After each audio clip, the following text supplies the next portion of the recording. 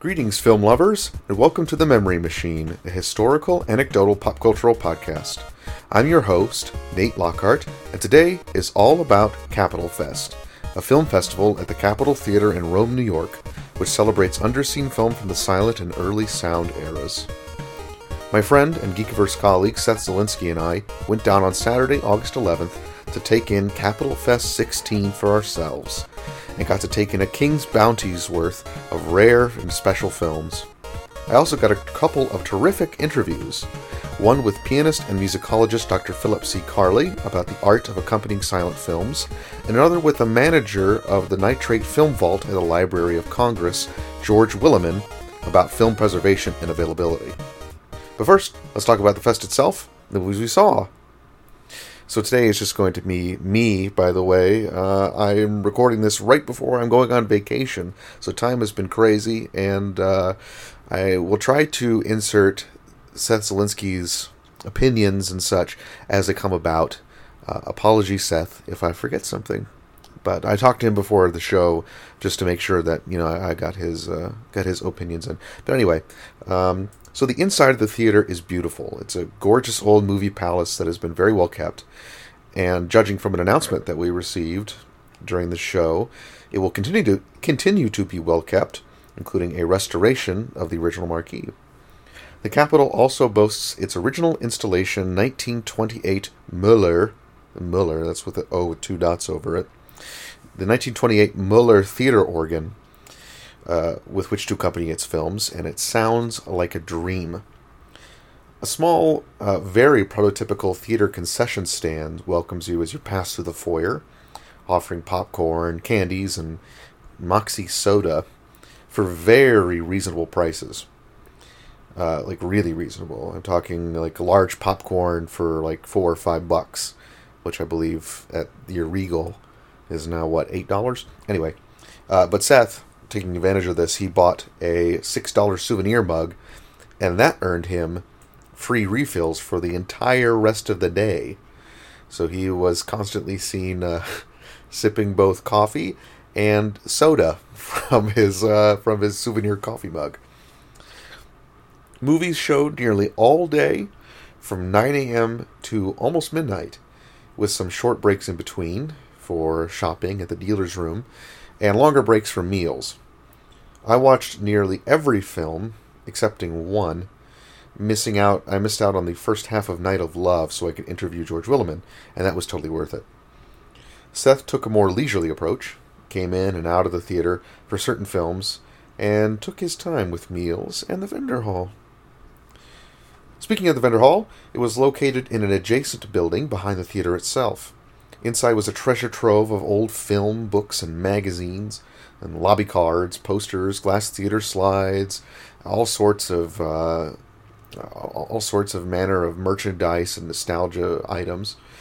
Those magazines, by the way, some dated back to the very early silent era that you could be had for like $6. You could have a silent movie magazine from 1915 for $6. But they also had DVDs and Laserdiscs and VHS tapes and even 8 and 16 millimeter film reels. There were tables upon tables of gray market DVDs for movies and TV shows that were otherwise unavailable. Things like some 50s TV shows that have yet to be released, some old film serials that have never seen the light of day on home video, or at least if they have, it hasn't been commercially available for decades. And a lot of 30s and 40s programmers. Programmers, of course, meaning sort of the filler, the B-movie. Not quite the B-movie that you think of like 50s style, the goofy sci-fi stuff, but as in the second feature, what would follow up.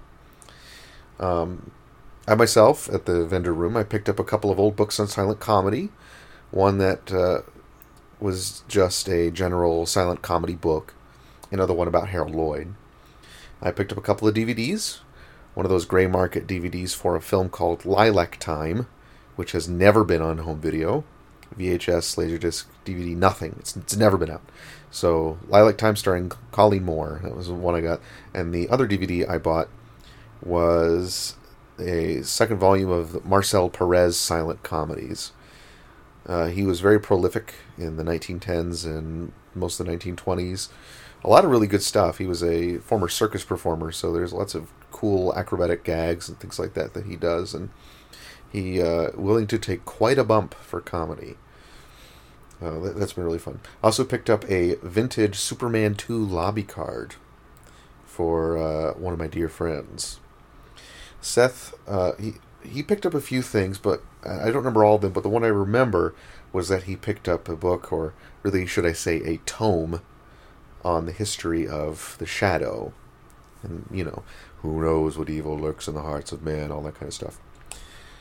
So anyway, let's talk about the movies that were there that day. Again, we were only there for Saturday, so unfortunately we couldn't get the whole breadth of the festival. In fact, I didn't get to see Philip Carli play, which made me a little sad, since I used to see him play a lot when I lived in Rochester. He would play for silent films at the Dryden Theater. That was a lot of fun. But I did get to see him, and of course, like I said, I got to interview him, so you'll hear from that in a little bit. But here's the movies that we saw. So the first one of the day was Mamba, which was the first sound drama to be shot entirely in Technicolor. Now, when we say Technicolor, we're not talking about, a full range of color here. This is 2-color Technicolor. So in order to get the full range of color on film, you would have a cyan register, a magenta register, and a yellow register, which is to say that you'd have these 3 different colors shot on 3 different film strips, and then you'd put them together, and out of those 3 color film strips, you would get full color. Well, they hadn't quite found a way to do that efficiently yet, so the most common way of getting color back in those early days was 2 colors. So instead of there being a cyan, magenta, and yellow register that you would mix together to get full color, you would have 2, a red and a green register. And putting those together, it looks it's very interesting. It has a very unique look. Nothing else looks quite like 2-color Technicolor does. And it was interesting for that reason, to be able to get to see that, to be able to get to see actual 2-color Technicolor film. And that's another thing I should probably add, is that most of the presentations that we saw were on actual film. These were not, for the most part, they were not digital presentations. They were mostly on film, which is really cool. So I got to see a real 2-color Technicolor film print. Pretty rad. The movie itself was fine, I guess. Very problematic, because it's about English colonists in Africa. And I believe at one point the hero of the movie mentions how whites being the superior race, have a duty to help out the savage Africans. This is your hero. So, yeah, that's a problem. But at the same time, you can kind of look at it and say, well, it's 1930. I mean, it wasn't right then either, but, you take it for what it is. You just sort of, you shake your head and you move on. But it is interesting as a historical piece, and to watch it that way. And other than the 2 and there were some very impressive crowd scenes of tons and tons of natives, and I was really expecting at the end the natives to win, because that's what morally should happen. Is that they take back over, but no, the English cavalry comes to save the day, which is, it's hard to recommend, but I'm still glad I saw it. The next movie was a 1918 silent film, Circus of Life. It was a silent, I guess you call it like a morality play, like a Victorian morality play, mostly about the evils of drink. And of course, it is a very complete Victorian morality play featuring a child on a deathbed who implores the hero to lead a virtuous life. Of course, the nice thing about this is that the child does not die. Is restored, makes a full recovery.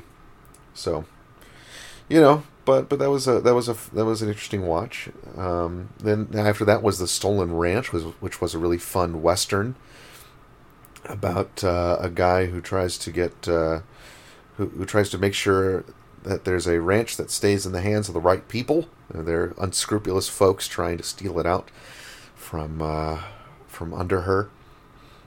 So, or from under him. And the guy whose ranch is being stolen is under a bit of predicament and is kind of unwilling and not unwilling. He's very unable to fight because this features a character who is suffering aftershock effects from World War One. Shell shocked, I should say. So his buddy has to try to step up for him to help out his incapacitated friend, and they meet interesting people and they fall in love, and there's some great blood and thunder action in it, great action scenes, great chase scenes in it.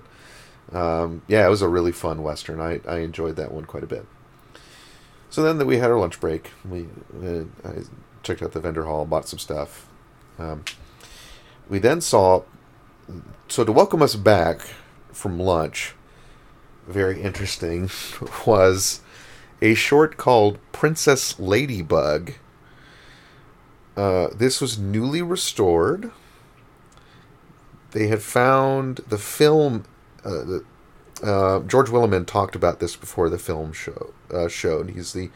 He's a manager of the Nitrate Film Vault at the Library of Congress, and he talked about restoring this movie.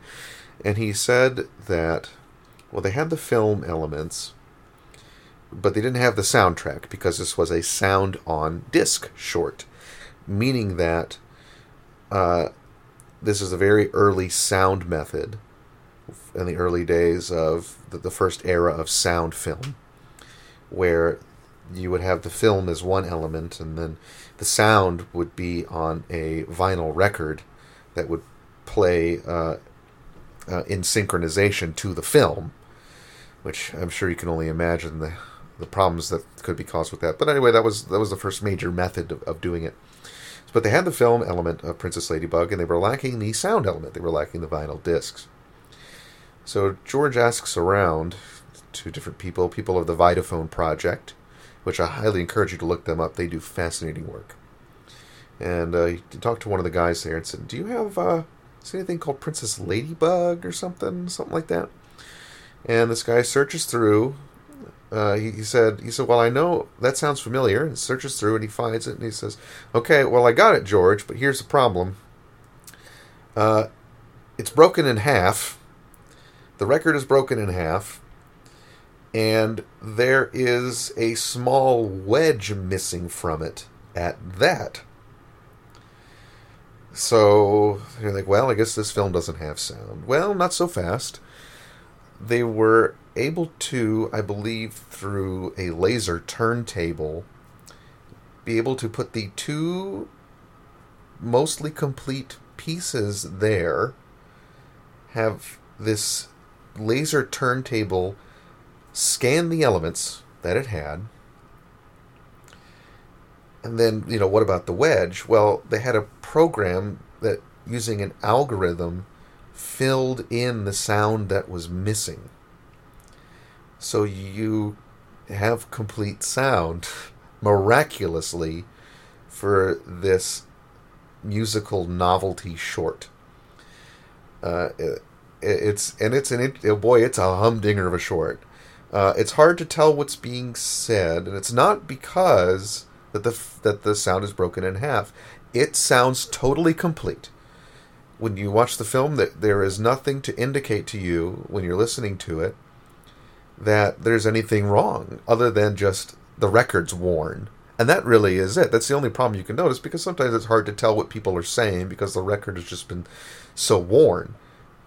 But there's no detectable breaks. I could not tell you where the sound had been filled in.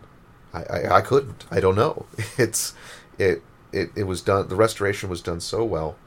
But so what is this short actually? So you say Princess Ladybug. What on earth is that? Well, what it is it is a music. Like I said, it's a musical novelty short about a ladybug that gets married to a grasshopper, and these are opera singers in these outrageous costumes. I'm sure you could find there. You must be able to find. You can find pictures of this on Google. I encourage you to look it up. Look up Princess Ladybug. This musical short. It's something. It's very strange, and I'm very happy it exists. Following that, big course change was a movie called The Storm, which was a drama directed by future Oscar winner William Wyler. He won for Best Years of Our Lives. Anyway, but this is 1930, so this is much earlier on. And let me read a quick synopsis I stole off of IMDb for you, because it synopsizes it better than I could. Burr and Dave, two close friends who have backed each other up in countless difficulties, are torn apart by the arrival of a woman, Manette, who becomes stranded with them in their cabin during a raging blizzard. And yeah, it's an excellent drama. Lupe Velez stars as Manette, and she is terrific. It's very claustrophobic. It's a very claustrophobic film. Intentionally so, obviously. It feels even more so by the fact that it's a very early sound on film specimen. So what that means is that the sound on film took up more than usual of the film's real estate. So the picture is even narrower than the standard Academy ratio of 4:3.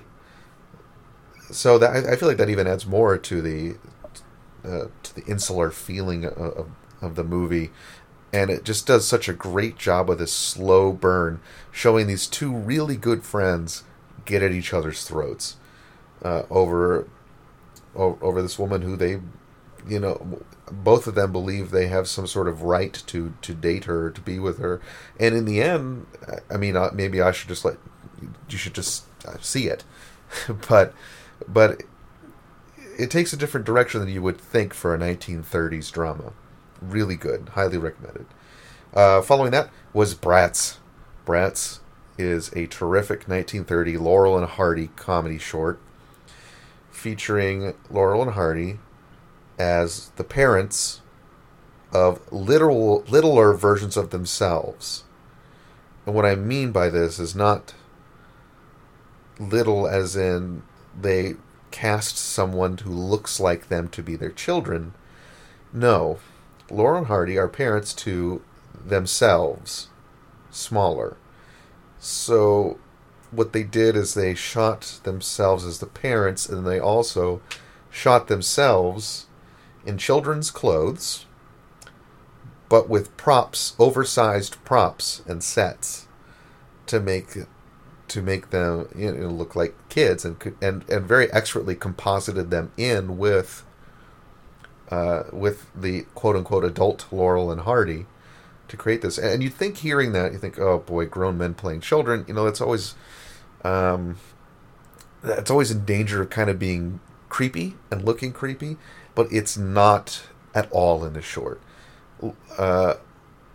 Ollie and Stan do such a great job of portraying these these little nuances of being kids, doing something like slapping one of the kids on behind and then running up over onto a chair and just sort of rocking on it innocuously, but not like cartoonishly looking innocuously, but just the way kids do.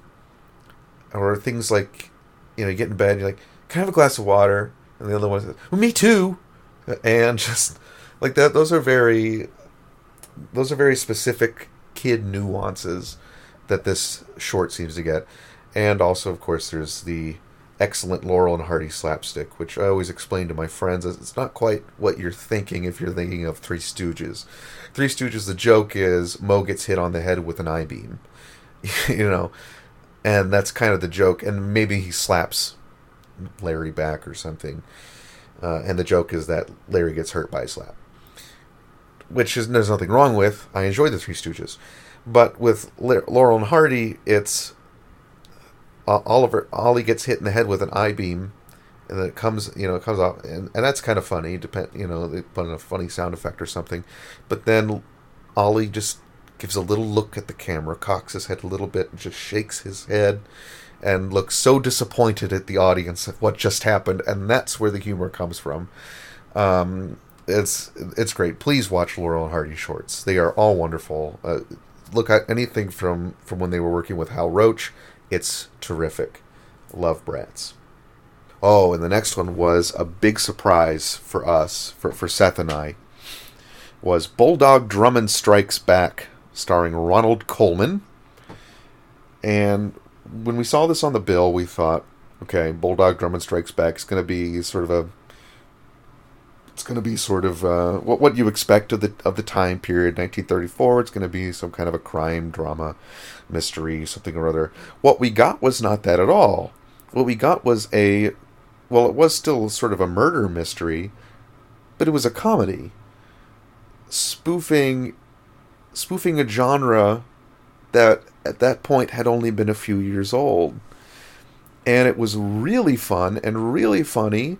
There were terrific characters in it. The character of the police chief, the exasperated police chief, was hysterical. Bulldog Drummond, of course, is sort of like a mix of... Imagine if Dick Tracy had more in common with Bugs Bunny. And that's how Ronald Colman plays Bulldog Drummond. And it's really fun. He does things like, he constantly laughs in the sight of danger. Someone, someone points a gun at him, and from behind a door, and he just says, "Oh, hi there, Methuselah," or something like, "No, hi there, forget it." But I can't do it justice, so don't listen to me try. It really was terrific. I really hope that this gets a proper release at some point. I was desperate to watch it again after seeing it that night, because I loved it. But there is no way to really watch it. It's never had a home video release. It's never been on video. It's never been on VHS. It's never been on DVD. It's never been on Laserdisc or Beta or any of that stuff. So, I mean, it is on YouTube and Daily Motion, but it's not very watchable. The Daily Motion one, the picture stutters, and I can't. And then the YouTube one, it's very fuzzy, and it's just I don't want to deal with that. I mean, I guess if I have to, but I don't want to. I want to see the real thing. I want to see it. Another great thing about the movie, it all takes place like during the same night. So, and Bulldog Drummond is just too excited about solving this mystery that he just keeps waking up all of his friends and colleagues to try to help him with this mystery, and everyone else is just walking around tired, waiting for him to be done with this thing that he's doing, but his energy never loses a step, and that incongruity just is so funny. It leads to so many laughable situations. Gosh, Fox just released this movie. What are you doing? You're sitting on it. You have this undiscovered classic right in your vaults. Release it, please. Just scan the film and put it on a DVD. I don't care. But it was really good. I'd recommend it to you if you could find it. The next one after that was A Daughter of the Law, which was a silent Western short concerning bootleggers and a secret agent played by Grace Kennard. So the secret agent is a woman, which is pretty interesting. And she infiltrates this... she becomes friendly with this backwoods family and finds their bootlegging stash, and and manages to win over the hearts of one of the bootleggers, and and this is also has very Victorian morality play hinges to it, which again, very interesting. It has its tropes, but the tropes are fun from time to time. After that was The Night of Love, and I did not watch most of this. I came in for the climax, and that was about it. But Seth watched the whole thing, and he really enjoyed it. This is one of his favorites of the night. So let me read to you the description from the Capitolfest page, because I can't accurately tell you. So, with apologies, Harrison's reports. It's a silent historical adventure. A duke, Montague Love, kidnaps the bride of a gypsy, Ronald Coleman, intent on exercising a nobleman's right to spend the first night with a new bride. When the young woman dies, the gypsy vows revenge. An excellent drama. The first half is mildly interesting, but the second half grips one and holds one's attention nailed to the screen. So thank you, Harrison's reports. But yeah, I thought the climax was pretty rip-roaring. That's a good action, a good mob scene, a good angry mob scene. There's always I haven't yet seen a bad movie with a good European angry peasant mob scene. So that was good. Following that, the penultimate film of the night was a short called Television Highlights, which is a musical short. It's showing different things, singers and dancers. And my favorite, Roy Smeck, who was a terrific guitarist. He did a lot of jazz standards of the day, but he always played guitar very strange. He played the guitar on his lap. He'd lay it flat on his lap and play it that way. But he's an excellent guitarist. Just listen to him do the 12th Street Rag, and you'll be won over. It also, I guess an interesting way to put it would be, if you know SpongeBob SquarePants, it sounds a lot like the background music to SpongeBob SquarePants at times, but I swear he's a great guitarist regardless. But he's in it, and the bridging sequences done in the short are done by a very young Henny Youngman. Henny Youngman, who is he, you ask? He is a comedian of the, not really of the era, because he kept doing it forever. He had the same bit of these rapid one-liners, like just constant one-liners, one after the other. And he did that from, this time in the 1930s, way up into the 90s. There's an episode of Tiny Toon Adventures with Henny Youngman in it, doing the same jokes. This guy would do, if he just sort of happened to be around a ballroom and there was a wedding going on, he'd go up and talk to the bride of the groom and say, hey, pay me $200, I'll do a set right now for you, Henny Youngman. He's an interesting dude. But yeah, that short was a lot of fun. And then following that, we had and then after that, we had the final film of the night, Who Killed Gail Preston? A Columbia crime movie, kind of a programmer, B-movie kind of a thing, bolstered by a very early appearance of Rita Hayworth, which was pretty cool. But otherwise, it was very typical of the time, which actually was kind of cool. It's like, if you love sort of that kind of film noir, the early film noir, things like guys with guns appearing in the shadows, like you see the shadow of the guy with the gun, and then you see the gun itself, and then the shot, and it has all those trappings in it.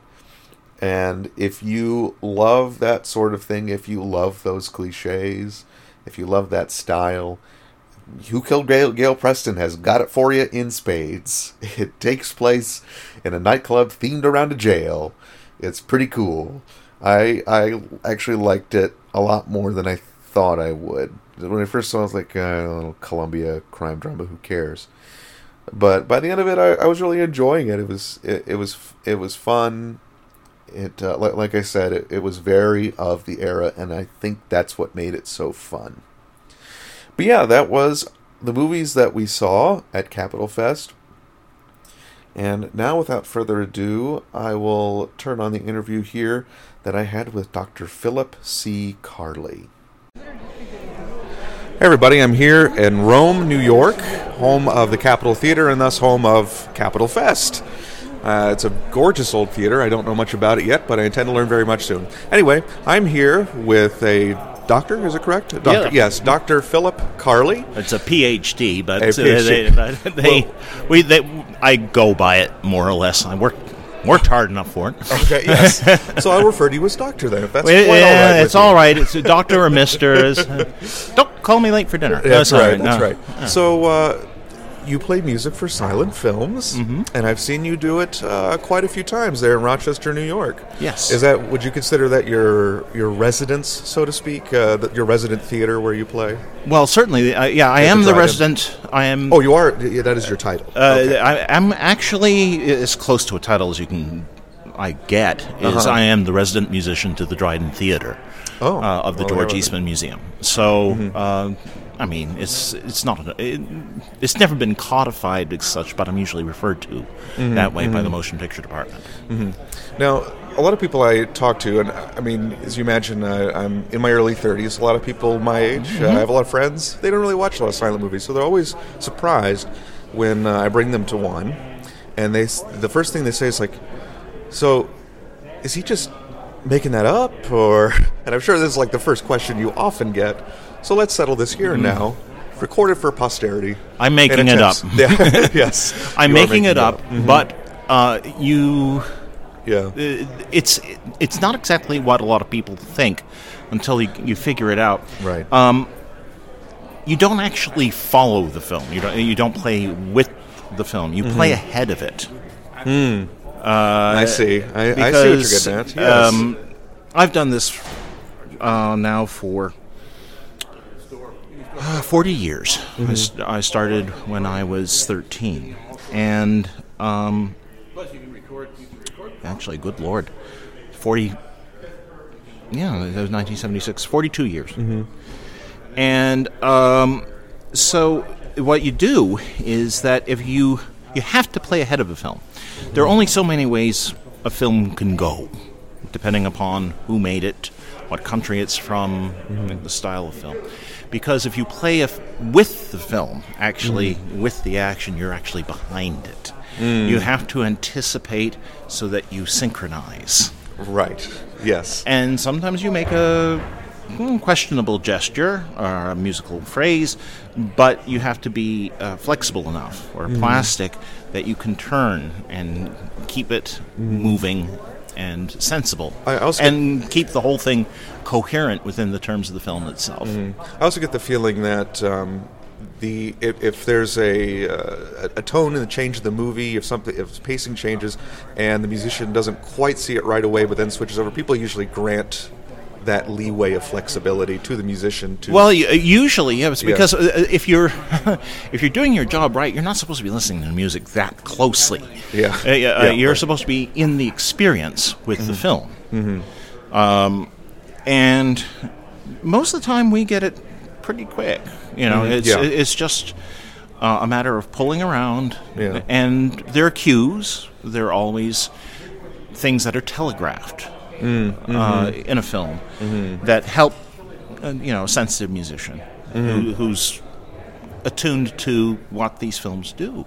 So you structure your work that way. Sure. Do you have a particular music memory with a particular silent film, something where you feel like the moment really hit, where the music and the scene came to a crescendo and you were able to really drive that home and you could feel it in the audience? Was there any...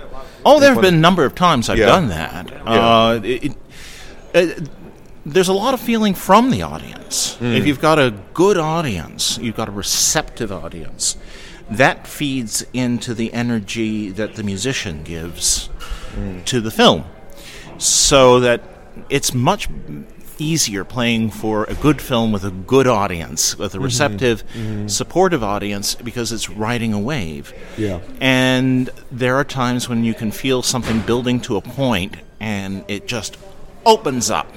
And it feels terrific when it does. Even with a film like we were showing here, the first feature I played, which was Too Many Kisses, with Richard Dix.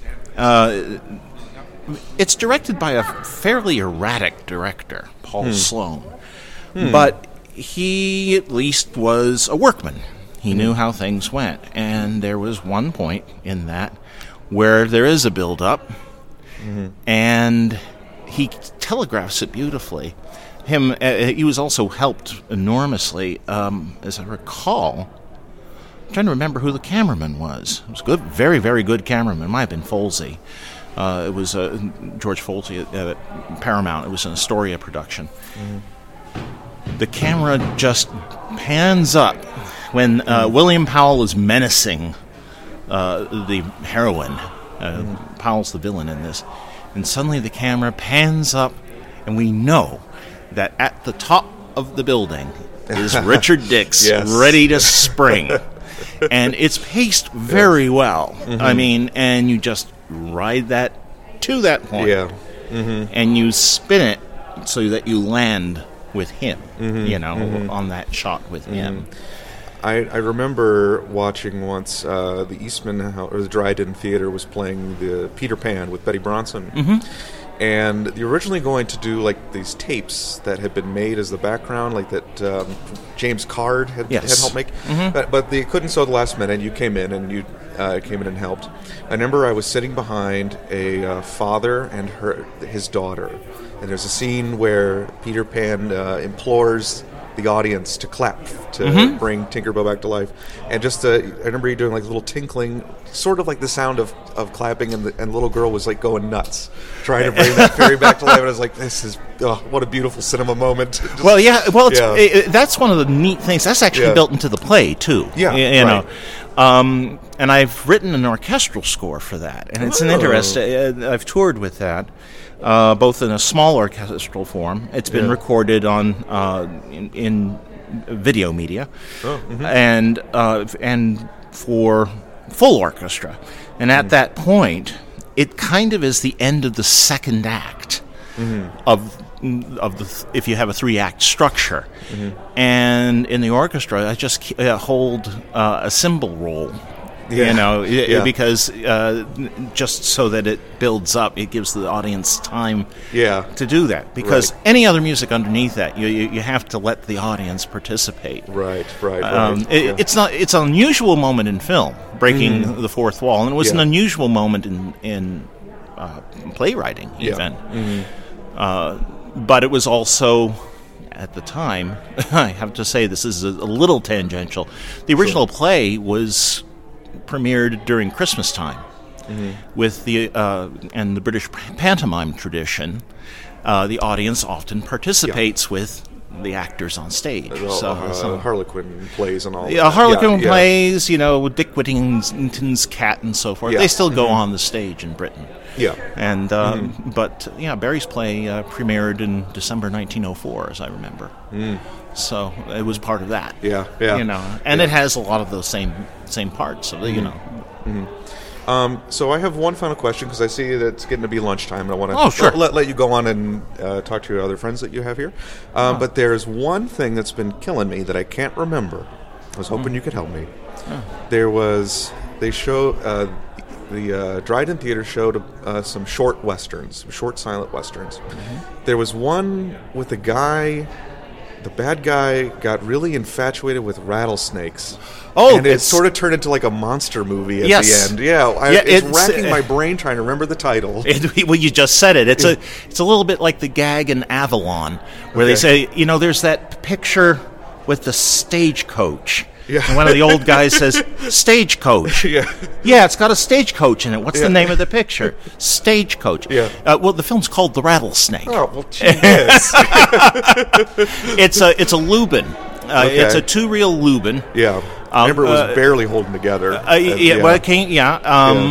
And that had been preserved just in time. It had come from London. The Rattlesnake, it was directed by and starring Romaine Fielding, who was Lubin's leading director at the time, and is almost entirely forgotten, partially because there's so little Lubin left. There was a huge fire at Lubin in 1915, and Fielding had left the company and actually pretty much had finished his career by that point, so that most of Fielding's work is lost, except for this 1-2-reel drama, which is very strange. It's great, though. It's one of my favorites. After all these years, it's like this weird quasi-universal monster movie in a 2-reel silent western. It's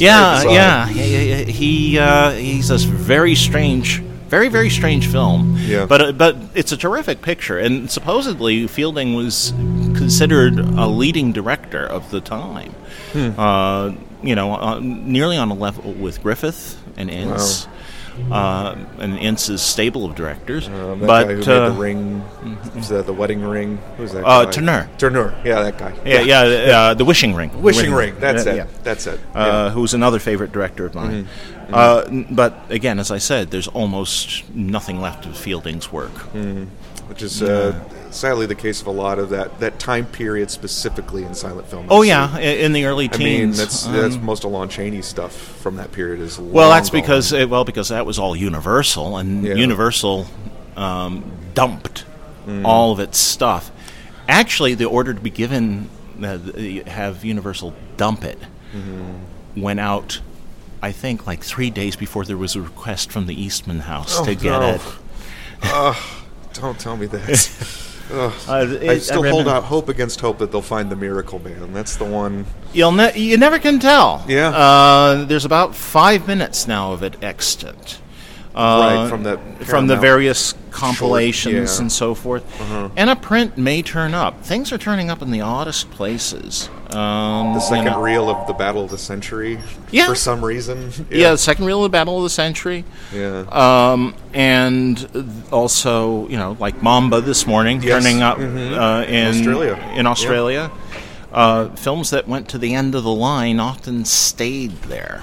Yeah, it depends on the conditions under which they were kept, and there's a lot of stuff still coming out of Russia. We don't know yet, and part of one of the festivals I go to, which is mostly Lost, is identifying films that have been unidentified. They're often fragmentary. You and Ben Modell, right? Ben Modell and Andrew Simpson joined me. We're the three accompanyists. And we watch, tons of film, and we come up with titles for bits and pieces of them. Well, very rarely do we find a complete film, but you do turn up some important stuff, like a reel of Barbary Sheep, which is a Turner from 1917. One reel survives. Wow. And a lot of stuff's turning up in Eastern Europe since the Iron Curtain fell, and the archives are becoming more forthcoming because they can't do anything with the stuff. They don't have any money in Eastern Europe to do it. And bigger names, like I know they found some Oswald the Lucky Rabbit cartoons in Norway or something like that. They're just there, mislabeled or whatever have you. And you never know what will happen. Yeah. George Willeman said there is so much stuff that's all hidden almost in plain sight. You don't know what you're going to find. Yeah, like a thief catcher at Michigan garage sale. You exactly. Never know. Yeah, that's true. It may crop up. So the Miracle Man, unlikely but possible. Yeah. Someday. Yes. Well, anyway, thank you very much for agreeing to allow me to interview you. And, it's been a pleasure. Thank you very much. And I'm sorry I can't see you play tomorrow. I have to go back to Buffalo tonight. I'm very sorry about that. $20 a week is a fun film. I mean, silent George Arliss works exceptionally well. Really? I mean, you always familiarize him with that voice and that, Oh, yeah. But he was just a good actor. I have a lot of respect for Arliss. And he made good films. He took the business very seriously. So, and The Rescue's not bad. It actually is helped by its missing a reel in the middle. But I'm sorry you won't be here for those. Yeah, maybe next year we'll figure out a way to be here for the full weekend. So I hope you do. Well, thanks again very much. You have a good rest of your time here in Rome. I will. Thank you. Thank you. Yeah, that was a really great interview that I got to get with Dr. Philip C. Carli. I loved seeing him play when he was in Rochester, and I miss having the opportunity to see that regularly. I guess I could still see him from time to time, or if I really wanted to make the trip out on a Tuesday night. But yeah, there you go. Anyway, without further ado, here's the next interview with the Nitrate Film archivist George Willeman. Hey everybody, I'm back here in Rome, New York at Capitolfest. Seeming to be New York State's premier silent film and early sound festival. And I'm here with someone from the Library of Congress. His name is George Willeman. And tell us, George, before I ask you questions that may not be so good, tell us exactly what you do, because I know it's film preservation related.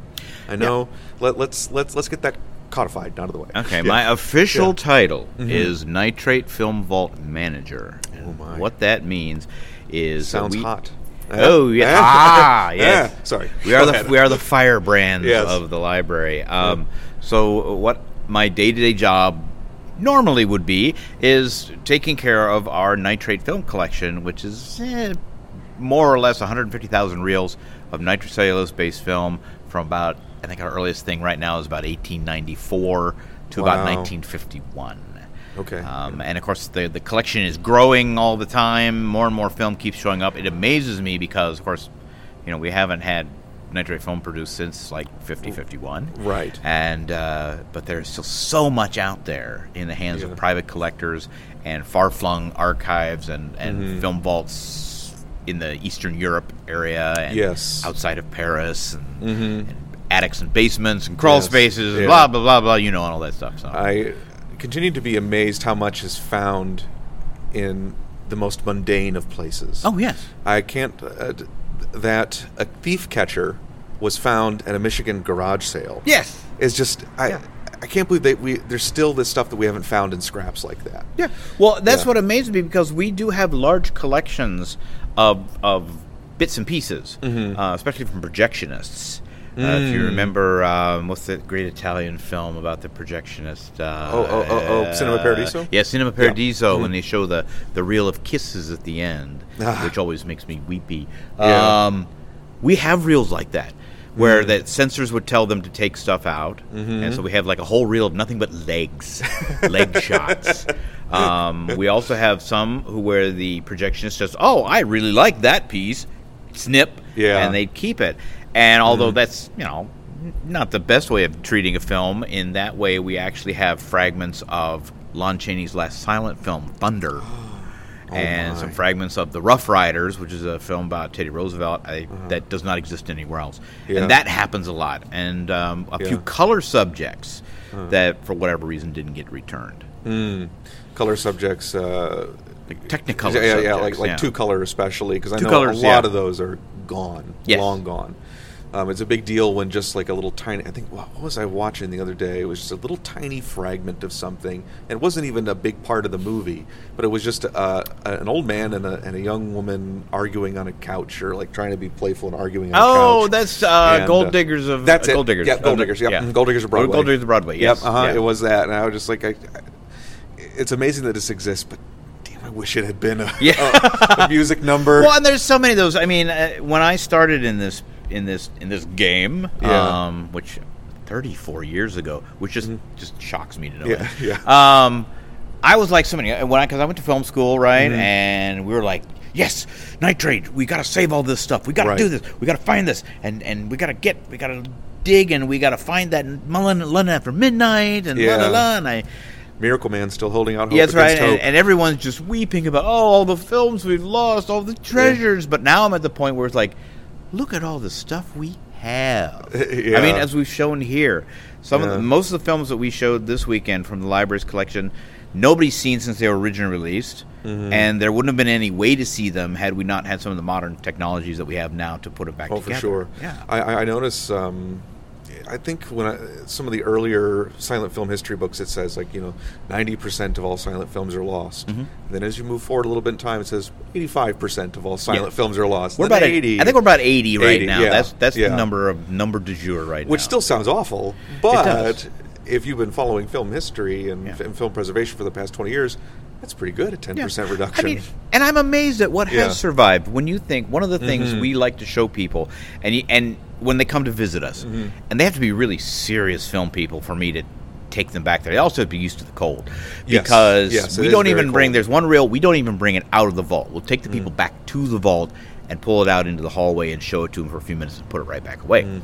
But we have, and again, this is one of the things film history says. It doesn't exist. It shouldn't exist. But we have it, which is the original camera negative to the Great Train Robbery. Oh, my God. Yeah, that's most people's reaction. Oh my God. That was my reaction when I was when I first started working for the library. I mean, my job was inspecting film cans, and I was going through our Edison library. Yeah. This is like 1984, 85. Yeah. And it came across as, great train robbery, really cool. And it was marked as a dupe. Okay. Sure. And I started inspecting it, and I'm just holding it up and looking at the light, and I'm like, this thing's full of splices. I mean, I don't know a whole lot about film at this point. Yeah. But I know what splices mean. Yeah. And so I asked our quality control person to take a look at it a little closer, and he came back and said, this is a negative. This is the original negative. Oh, my God. And it is in such good condition, we could run new prints off of it. Wow. And it could be easily digitized. Now, it's very delicate. Oh, it's very volatile. It's 100, well, they all are. Yeah. But, I mean, it is not deteriorating. That's amazing. It's nitrate, but it is not chemically deteriorating like later nitrate does. I was going to ask. It's very stable. Does that depend upon how the chemist or it depends whatever made on. it up? We found it depends on everything. It depends on the day of the week they did it. It depends on what's in the water. Oh my gosh. It depends on the year it was done. Stuff during World War I and World War II, very unstable because all the good nitrate was going into bombs and other ammunition. Stuff before World War I, from the beginning up to like 1913, 1914, that stuff seems to be very, very stable.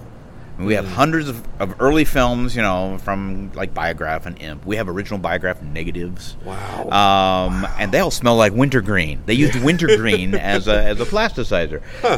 But they're beautiful, and they can be printed. And they're not deteriorating. Yeah. They're very, very stable. Like I said, once you hit World War I, all bets are off. Yeah. I mean, that seems to be the period of films that we seem to be missing the most important features from, like sort of like 1914 to like early 20s. It seemed to be so much missing. Yeah, during World War I, a lot is missing. Yeah. And then right at the end. Yeah. Like the films from once the Jazz Singer came out. It's like stuff after Jazz Singer. Yeah. Because they kept making these wonderful silent films. Right. Nobody wanted to see them. I know. It's really sad. Yes. And then we've lost some great stuff because the audience was smitten with the new technology. Gee, that sounds familiar. Yeah, doesn't it though? Pack up all your videotapes. Yeah, right. I would hope to think that we're doing a little bit better at preservation nowadays than we have been with film. You'd be surprised, but really? Okay. Yes. All right. Well, the nice thing is, I mean, film has, as far as the business is concerned, I think to them, regardless of what certain filmmakers say, film has died. Film's dead. Sad. As a production element. Yeah. All right. Okay. Not a production element, as a release element. Mm-hmm. It's still, I mean, hopefully as long as there's chemistry, we'll still have people producing on film and archiving on film. Because for the sake of my hometown, Rochester, New York, I hope that's true. Oh, yes, definitely. Keeping Kodak, I mean, we love Kodak. We've tried other film stocks. We bought a lot of Orwo. Mm-hmm. And Orwo's okay, but it take a lot of work to make it look like Kodak. Mm-hmm. So we were at one time the largest single purchaser of black and white Kodak motion picture stock. Oh, and we would buy it. 35. Yeah. Both all the different emulsions, for sound recording and fine grain and release print and stuff like that. Tri-X and all this other stuff. It's all four numbers. It goes beyond Tri-X. That's a reversal. But we still have a lot stored away. The sad thing was a few years ago when Kodak went into receivership, they could not sign a multi-year contract with us, and that's when we had to go over to Orwo and buy film from them. But I'm hoping that is with Kodak turning itself around, that is turning itself around for us so we can get more Kodak stock. That'd be great. Now, I notice the Library of Congress has been working a lot more with digital releasing and home video. I noticed with, for instance, When I Heard Was in Flower was done in conjunction with the Library of Congress. Are there any other ones that, do you feel like that's something that's growing? That is growing by leaps and bounds. Yeah. It's getting so big and so busy that we are looking at having to come up with new workflows just for that. Oh, that makes my heart and happy. Of course, the library wants to make sure that the library gets good press because, for many years the library just kind of would, and they still do. I mean, if we have a film in our collection, you can go to the library, you can pay for a copy of it if it's public domain. Right. Even if it's not, if you get permission for the copyright holder, you can buy like a 2K file of this film, Yeah. and you can do whatever you want to with it. You can put it out, Yeah. as long as it's free and clear. Yeah. So we've gotten into this, and that's what we're doing. But we're doing it in conjunction with it because the library really can't do it on its own because we're a government agency. So, like, we're working with Ben Modell and his Undercrank Productions, and we're working a lot with Kino Lorber. I believe the movie Silently blog is done. I don't know if that was with the Library of Congress or not, with Kidnapped. Yes, Kidnapped. Those came from us because I believe that came from our Kleine collection, which was actually the first major Nitrate collection the library bought back in the 40s from George Kleine's estate. Wow. Now, the sad thing about that one, it's great that it exists and we have all those films, but they, at the time, there was no thought of ever showing them again. They were just going to be preserved elements. Archive material. So they not hired, but they got the USDA film lab. The Department of Agriculture had a film lab in Washington. And they were the only government agency that had a film lab in Washington, D.C. So the library contracted with USDA to copy all the Kleine films from their 35mm originals onto 16. Okay, yeah. And then when they were done, they destroyed the originals because they had no place to put them. Okay, yeah. All So right. most of the Kleine, I think there may have been a few of the Kleines that were done on 35, but the majority of them are on 16. Now, if they did a really nice job on them, they look great. Sure. And 16 can look great. Yes, of course. it's amazing. That brings up another thing. I mentioned to you earlier when I met you that you had a T-shirt on that had Black Hawk Films striped across, and that organization. For those who don't know, Black Hawk Films was a big proprietor of show-at-home film prints. I'm looking at you to make sure I get confirmation. They were the big one, right? And before video, if you wanted to watch a film at home, you would buy or most likely rent one of these show-at-home prints. You'd buy it or rent it, or you'd go to your public library. Yes. Like I'm sure Rochester had a huge 60mm library I'm sure at their library. I'm sure they did. I came a little too late for that. Yeah. Springfield, Ohio, where I grew up, we had an amazing 60mm library. Oh, yeah. And that's one of the... I always tell people it's one of the reasons I'm here. My dad, who's an art teacher, would bring a 60mm projector home from school, and then he'd go down to the library and he'd get films. So one day, the first time he did this, I don't know why, I never forget this. The first time he did it, he put the reel on, and it was Busybodies with Laurel and Hardy, where they work in a sawmill. That's great, yes. I'd never seen them before. Who are these guys? They're hysterical. And and he would bring this stuff. We do it every month. We would bring films home.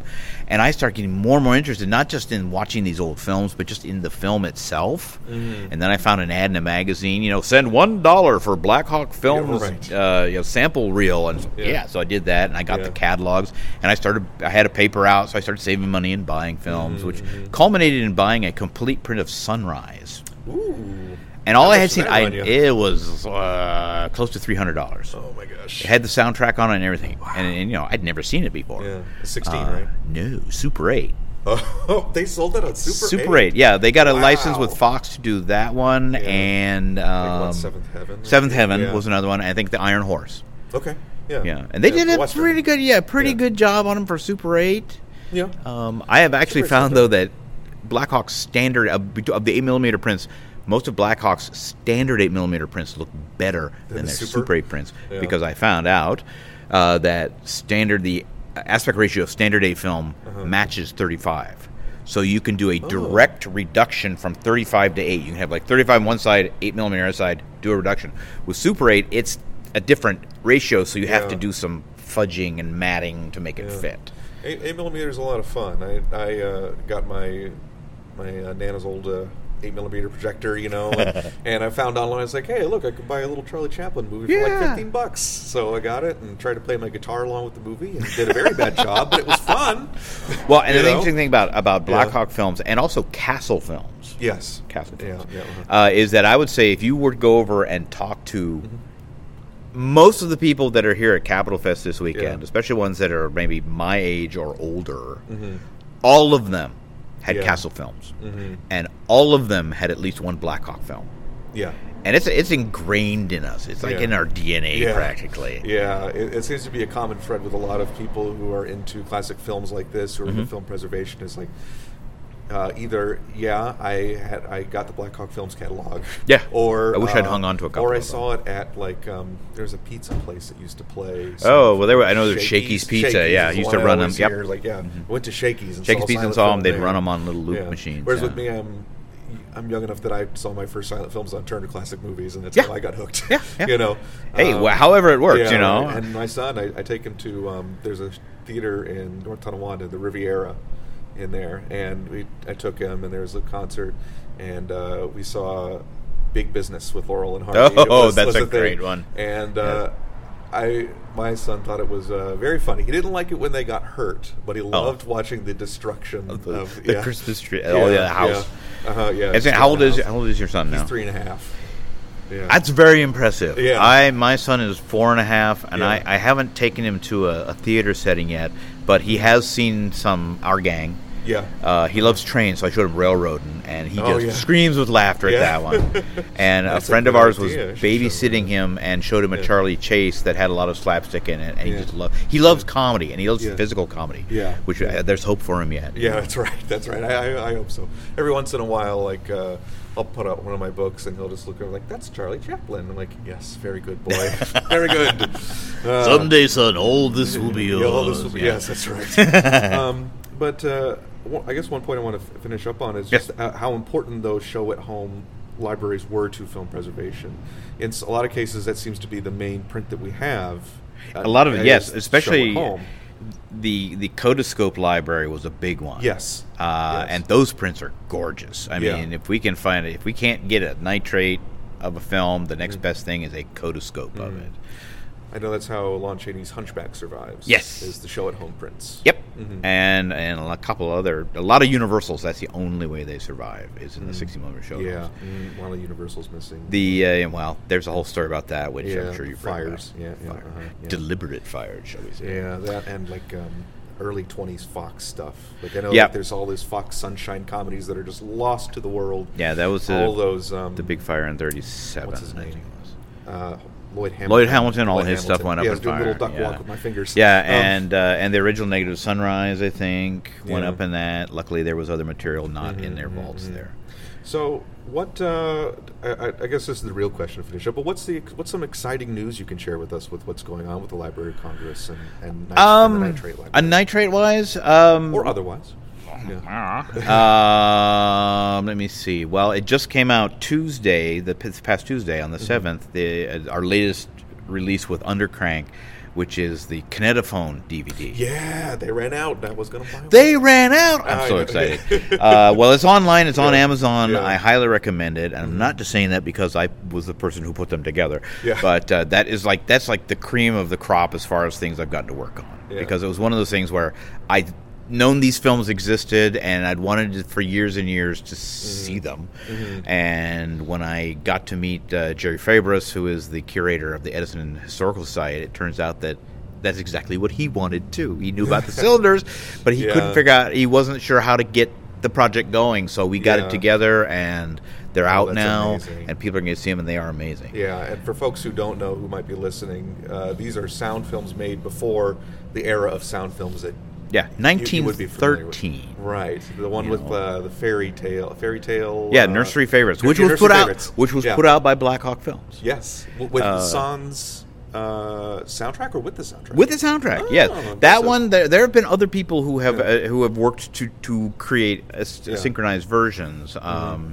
There's a gentleman named Art Schifrin who was able to put together a couple. I'm not sure if Nursery Favorites was one. It may well have been. Yeah. The advantage that we have over some of the earlier attempts is, again, the digital era now, that we can very accurately get the speed on the film correct, and then we can fiddle with the soundtrack. Messing around with audio is a lot easier. A friend of mine picked up an old reel-to-reel for me, an Akai, which has been fun to tool around with, but it made me appreciate this little doodad a lot more.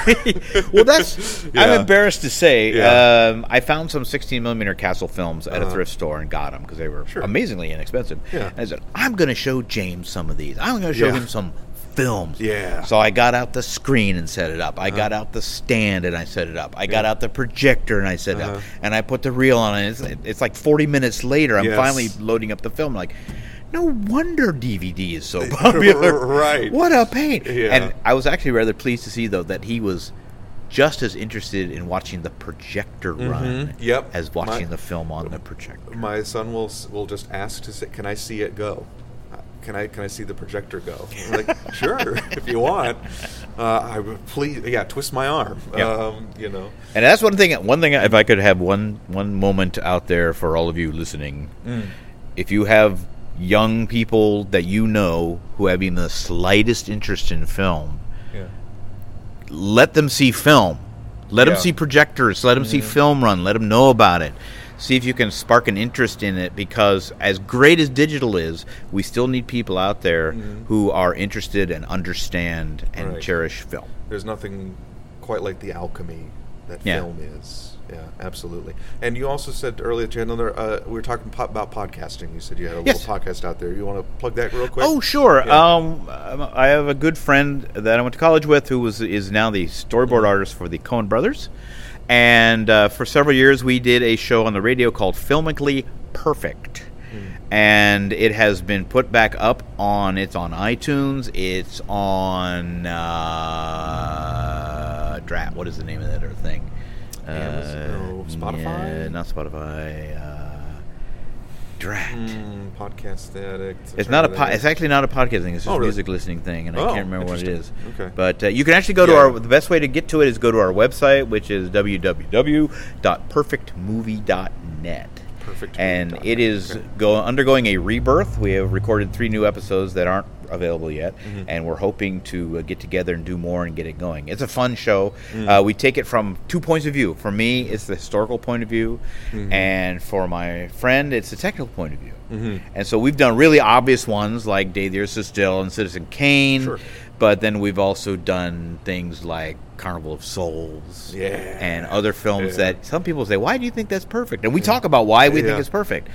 Perfect doesn't mean that every shot is perfect. Right. We've got these really strange rules, but check it out. It's a lot of fun. It sounds like fun. I'm looking forward to checking that out on Monday.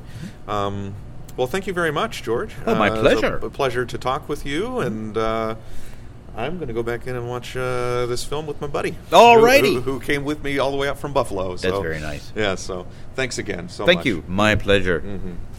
And that was, of course, George Willeman, Nitrate Film Archivist for the Library of Congress. George was great.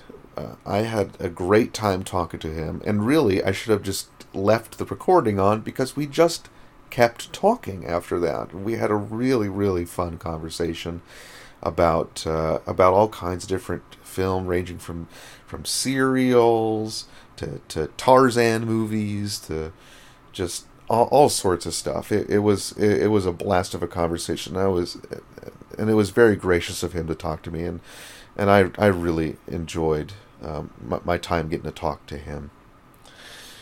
So, wrapping up, I will say that this was a lot of fun. Seth and I had so much fun at this place. It was just a very special... Seth put it this way, and I think I agree. It was very much like the Midwest Gaming Classic in that it was just a really big celebration for, admittedly, a very niche thing. Something that, this is so niche that it's hard to talk with immediate friends and family, So getting to be in a place with so many other people who share this interest is such a rare thing, and it's such a welcome thing. And because of that, there is just such a celebratory nature to the whole thing, and it was great. When the movies were showing, like I mentioned with Who Killed Gail Preston, when Rita Hayworth comes on the screen, everybody applauds. When they see Lupe Velez in The Storm, for the first time, when she first comes on screen, everybody applauds. It was there was that great audience participation in a movie where, I think in Mamba, when the bad guy finally gets clocked in the head, and everybody applauded for that and hooped and hollered, and it was just a really fun time with a really great audience and just beautiful music for the silent films. I cannot remember the names of the organists that played, but they were all wonderful. Music was great. Oh, I should also mention, Seth would be very disappointed with me if I did not. But when we went to like a Rite Aid or something like that, and Walgreens, to get cash for the vendor room. And there was the Rome, New York newspaper, and there was a very important headline on the front, which I documented on Instagram, which was, "Dear friends, Nikki Doodles turned 20 years old." Seth and I saw that newspaper, and we laughed for a very long time about Nikki Doodles. We did not buy the newspaper, so we have no idea who or what Nikki Doodles is, but we prefer to keep it a mystery. So, happy birthday, Nikki Doodles. I'm trying to think if there's anything else worth mentioning about our time there. But yeah, it was just, it was terrific. It was great getting to talk to people, but yeah. Anyway, thank you very much for listening.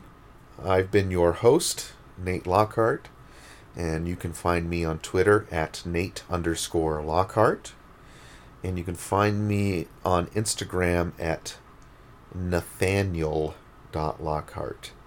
There'll be links for that in the article, the accompanying article. You can find Seth Zielinski at CapAmerikanski on Twitter. Of course, we encourage you to continue going to thegeekiverse.com for all kinds of geeky articles about superheroes, comic books, old crap like this, video games, books, novels, anything you can think of. Go check them out. It's great. We've got great writers, great podcasts. Speaking of podcasts, if you go to our SoundCloud page or iTunes, Geekiverse iTunes on SoundCloud, I believe it's a Thing Media SoundCloud page, and on there's a myriad of other podcasts, including Geeks Got Game, a video game podcast, Girls Who Geek, which offers a feminine perspective on geek culture. And let's see, what else is there? There is spoiler casts, talking all about recent movies, and there's all kinds of stuff. Just check it out. Check that out. And there's the YouTube page, which is coming up with great stuff all the time. Seth Zielinski himself just released the first in a series of videos called PS Treks, where he talks about PlayStation 1 games at length. And that's although there's only been one entry, it's a very enjoyable series so far.